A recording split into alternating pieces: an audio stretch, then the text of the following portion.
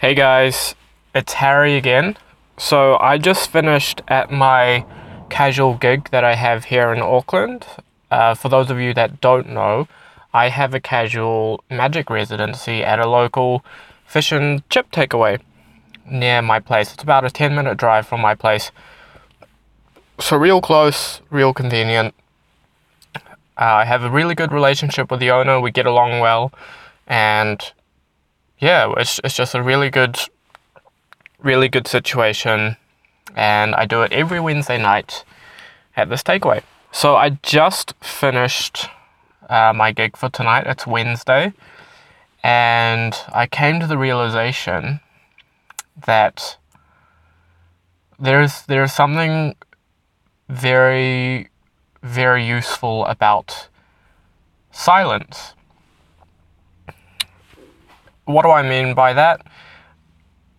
Silence is something that if you study performing or any sort of communication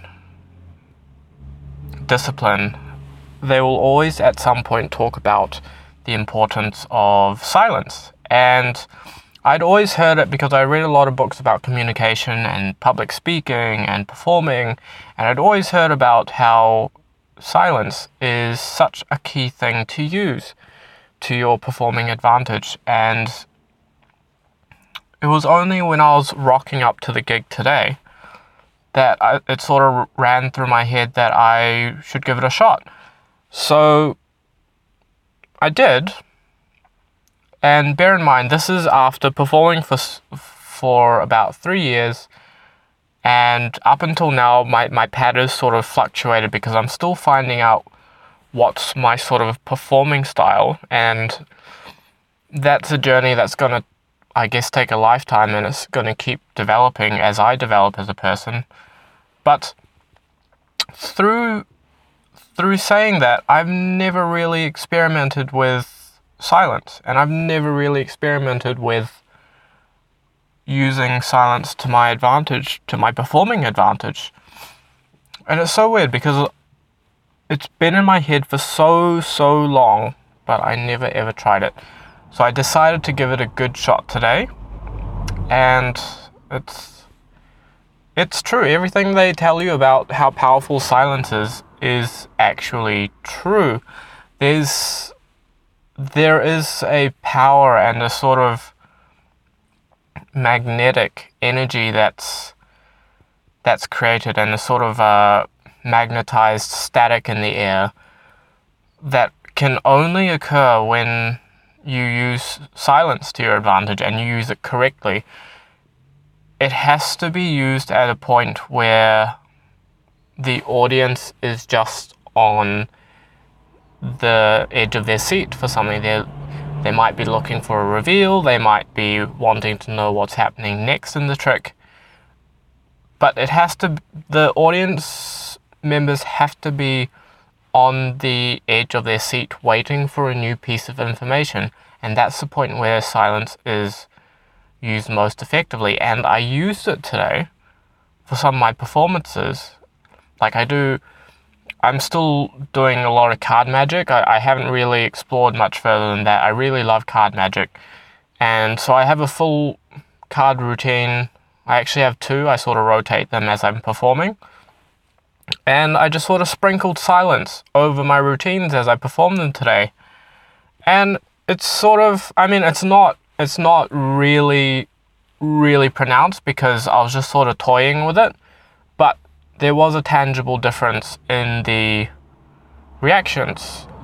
There was like a sustained sort of,